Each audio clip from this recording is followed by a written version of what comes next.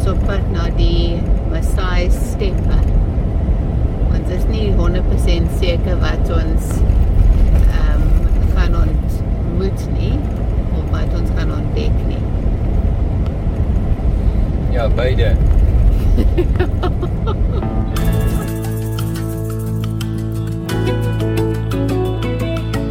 Alpha en Omega, die begin en die einde, die weg en die waarheid, die koning van my hart, die is. Baie welkom by Vita Dei Afrika. Hallo, ons reis deur 10 Afrika lande, ons besoek 70 kontakte en ons is op die oomblik in Tanzanië. Nou ja, ons het 'n paar stories wat ons vir julle geline-up het, as het ware, maar ons wil begin met 'n storie wat dalk vir jou baie snaaks gaan wees, maar wat tragies is vir my persoonlik. Ja, nee, en ek het probeer om nie te lag nie. Nou, ons het mense gehad op die Facebook bladsy wat sê dat ek moet my baard trim. En ek het gesê, nee, ons gaan dit nie doen nie, vir die hele jaar gaan ek nie my baard trim nie, maar, nou die dag, was ek besig om vuur te maak. En toe gebeur daar 'n ramp. Tragiese saak. En hier is die WhatsApp voice note wat ek vir ons intersessiegroep in Hermanus gestuur het. Luister bietjie hierna. Geliefdes, ek wil net julle moet die eerstes wees wat weet. My baard het vlam gevat. Ja, en dit is geen grap nie, papa. Respekte.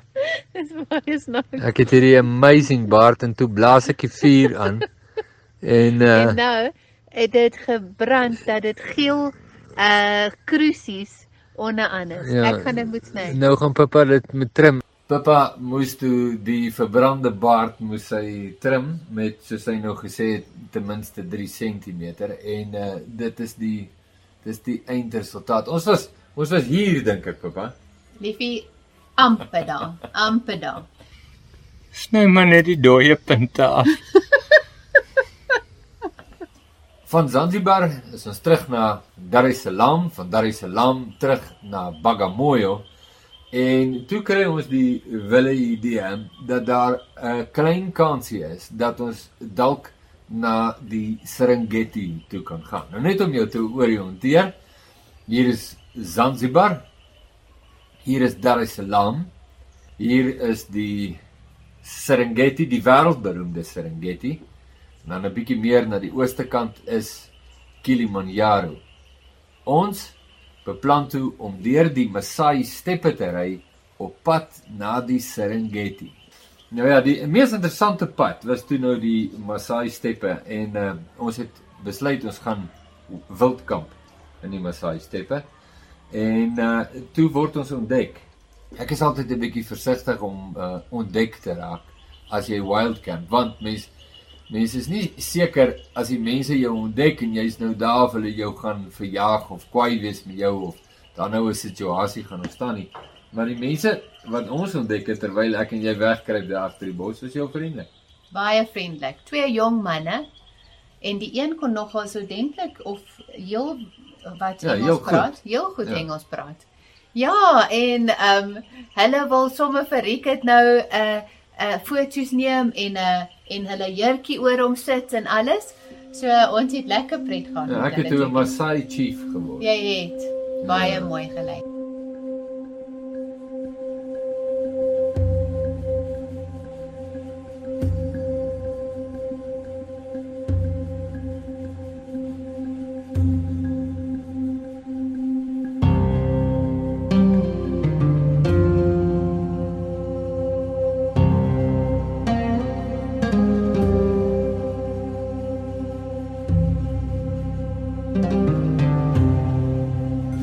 Ons wildcamp in die Maasai steppe.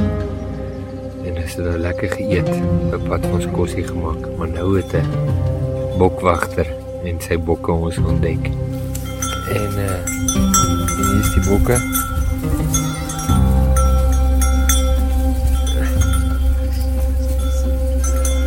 Yes. Wat so? Hey, hallo.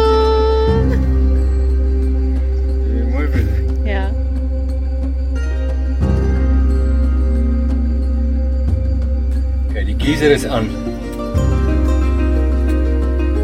Amper reg. Shower with a view. Die beste stort in die hele wêreld.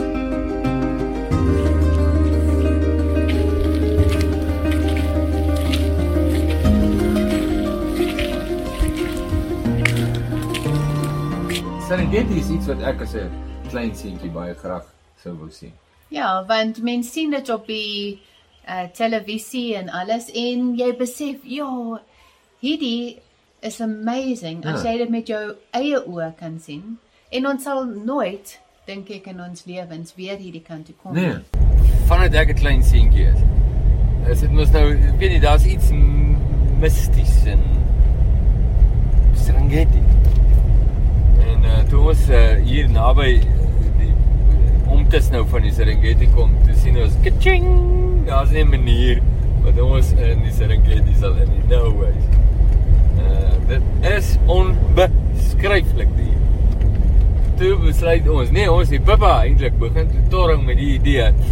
En ons moet aan die ander kant van die draad, daar's nou nie 'n draad nie, maar spreekwoordelik, gaan ons nou op in die bos, en dan gaan wildcamp ons in die omtes van die Serengeti.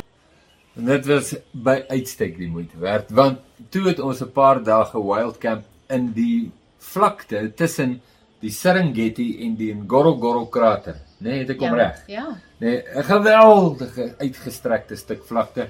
Daar was wilde diere, daar was hyenas in die aande. Ons het gesien olifante en kameelperde en zebras en daai snaakse bokke wat lyk soos 'n springbok maar hy reguit horings. Ja, iemand kan miskien vir ons sê wat 'n bok is dit? Ja, daai's. Ja, en 'n jakkals het ons gesien ja, en wildebeeste baie.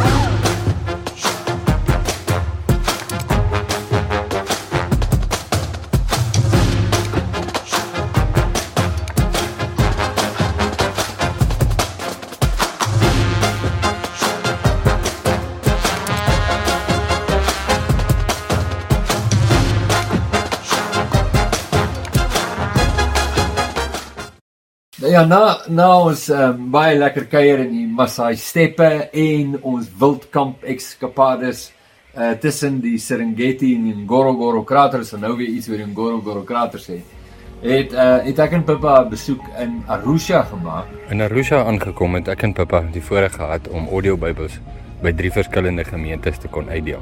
By die eerste gemeente het sake sommer vlot verloop, ons het oorhandig en weggegaan. Tweede gemeente was die pastoor nie daar nie en ons het dit in die sorg van die ouderling wat daar die gronde oppas gelaat. By die derde gemeente het Pippa dit gesien. Sy het die bordjie gesien. Hier is 'n evangelistic Pentecostal church. En ons dink, dis nou net die regte plek. Evangelistic audio Bybels, dit kan wonderlik werk. En ons het die afdraai geneem en dit het ons geneem op so lang pad. Maar wat ons nie besef het nie, dit het gereën en die grond was nat, maar dit was wat Laurens Jooste van Inasoro sal noem, matoppie klei. En die klei het ons het begin gly op hierdie klei, maar aangehou op die padry, maar dit het aangepak op ons wiele en 'n dik sool gemaak, dat ons later geen, wat is die regte woord, tread meer op ons bande het nie. En voor ons kon kry, toe sit ons bo op die grond vas. Maar wat dit toe nou 'n bietjie moeilik maak, is aan die een kant van die pad, is die klei baie dik, en ons weet, ons kan nie links afgly nie, maar aan die regterkant van die pad, is daar sulke sementpilare, en ons gly in hierdie sementpilare in. So ons moet nou reguit weer terugry. Nou die oplossing was toe, dat ek en Pippa ons Max-Trax uithaal en dit begin pak. En arme Pippa, sy moes die pakwerk doen, want ek moes die rywerk doen. Maar dan trap die kar, die Max-Trax binne in die modder, dan moet Pippa dit uithaal en het word al swaarder van die klei, dis eintlik klei. Maar gelukkig was daar van die plaaslike mense wat ons kom help. En ons kon toe die audiobybels vir die plaaslike mense gee. En een van die manne, sy naam is Aaron, hy het nog met sy mooi dorpsklere daar aangekom en sy pragtige skoon skoene, en toe hy daar klaar is, toe is hy van 'n klei, en dit was so kosbaar ook om sy terugvoer te hoor waar hy vir ons sê, praise God that you got stuck, because then we could meet you. Is dit nie 'n wonderlike getuienis nie?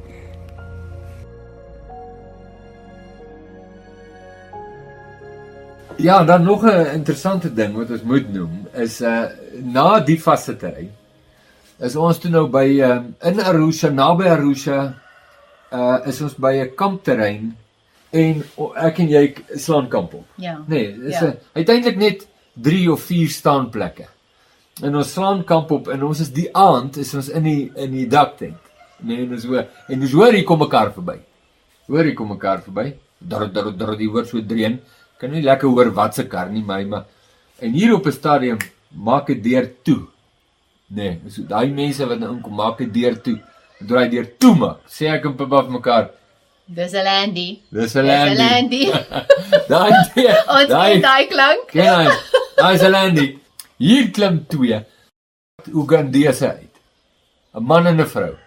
En hulle is die mees ervare overlanders wat ons nou nog noord van die Limpopo ontmoet het. So ons sien nou uit, nou nie net die kontakte wat ons in Uganda moet gaan besoek nou oor, as die Here wil, 2 maande nie, maar ons het nou ook hierdie mense, wat nou al soos familie voel. Ja. En dan is sommer net so, op 'n ligter noot, is ons ontdek toe hier in Tanzanië 'n nuwe kerkdenominasie. Amazing. Ja, dis 'n denominasie wat veral op die kus gevestig word, né?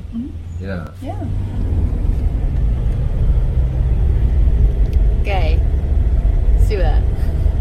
Ek lag nou nog eers op Pentecostal. Tanzanië is 'n land van vulkane. En hier is baie vulkane in Tanzanië, veral met die grens met Kenia. En daar is bekende vulkane soos Berg Meru en die Ngorongoro krater. Of dan nou die allerbekendste vulkaniese berg in Tanzanië is Kilimanjaro. En ons was op soek na Kilimanjaro. Ons is nog steeds op soek na Kilimanjaro. Ja, maar hoor hier, op 'n stadium dog ek en Pippa, ons sien Kilimanjaro in die verte. So ons parkeer toe die kar daar in die veld, sommer daar in die veld. Ons het deur en ons het die gasstoofie uit en ons maak 'n koffietjie en sit die stoele uit en ons sit weer cheers, koffie. Ja, so en ons neem 'n foto net om uit te vind Nee, was daar is net 'n heuweltjie. Maar dis groter as wat ons al gesien het tot nou. Ja. Dis die naaste wat ons lyk my aan Kilimanjaro gaan kom. Dit is al moedeloos, maar ek sê net, ons gaan hom nog sien.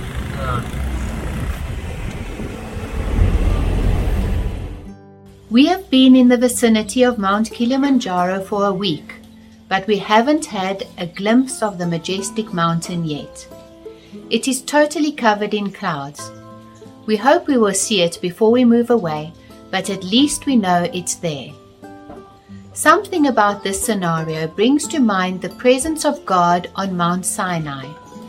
The cloud cover, lightning and thunder were the evidence of God's presence. Moses had to climb the mountain and go into the cloud in order to meet with the Lord. He couldn't see ahead of him. His heart must have pounded in his ears as he moved on and up. Moses had a deep desire to commune with his Creator. God, who had spoken to him from the burning bush, was calling him, and though he couldn't see him, he knew he was there. Mists of change often cloud our way. The fact that we can't see ahead of us is frightening, yet the Lord remains the same, and He promised never to leave us and never to forsake us. When our hearts are fixed on Him, He will always guide us. The way we know, the path is fixed. Jesus is the way. Though we don't see Him with our physical eyes, we are assured that He is right here.